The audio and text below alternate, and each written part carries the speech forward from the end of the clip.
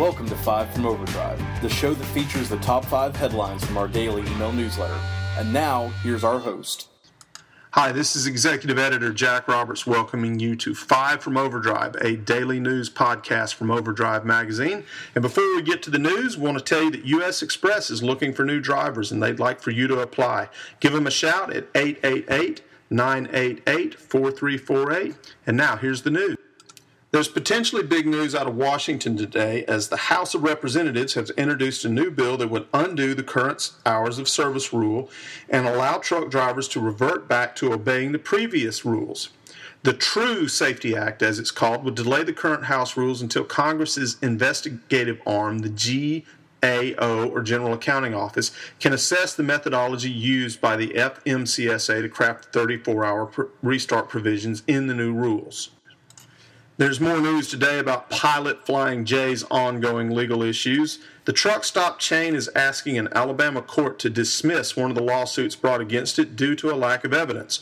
Wright Transportation has sued the company and opted out of the class action settlement reached earlier this year due to the alleged shell game that some, like Wright, argue was set up to give Pilot an easy and cheap way out of the lawsuits.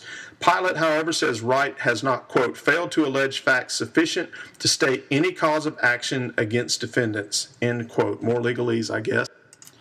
In music news, last night wrapped up a 25-stop, 2.5-month tour across the United States by musician Lindsay Lawler, with a wealth of trucking industry support, including that of the Truckload Carriers Association's Highway Angel program as a primary organizer, as well as numerous other industry sponsors.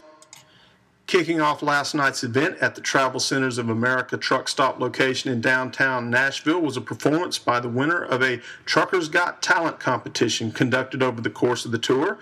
Singer-songwriter Erin Flanagan, based in Cincinnati, is the daughter of Tom Flanagan, latter representative of third generation of drivers and owner-operators involved in the family Flanagan drayage small fleet. She performed her 18-wheel song, among others, written in this year in remembrance of her father. So that's pretty.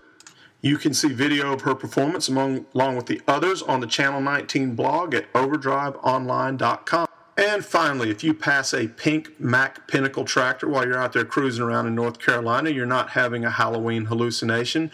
It's the company's efforts to promote breast cancer awareness, and it's a really sharp. Why don't you weigh in on our question of the week? It's about the hours of service rule. Has it impacted you with fewer miles? You're not making as much money? Maybe you're making more money and you like it a lot. Let us know. 530-40-VOICE, and we'd appreciate your input. This is Jack Roberts. Thank you so much. See you next time. Let us know what you think about a story. Give us a call at 530-40-VOICE. That's 530-40-VOICE. Or give us a shout out on Twitter using the hashtag OVDRadio. We'll pick some of the best comments to read or listen to on air. So with that, we're signing out with today's Overdrive in 5 podcast. Stay safe out there.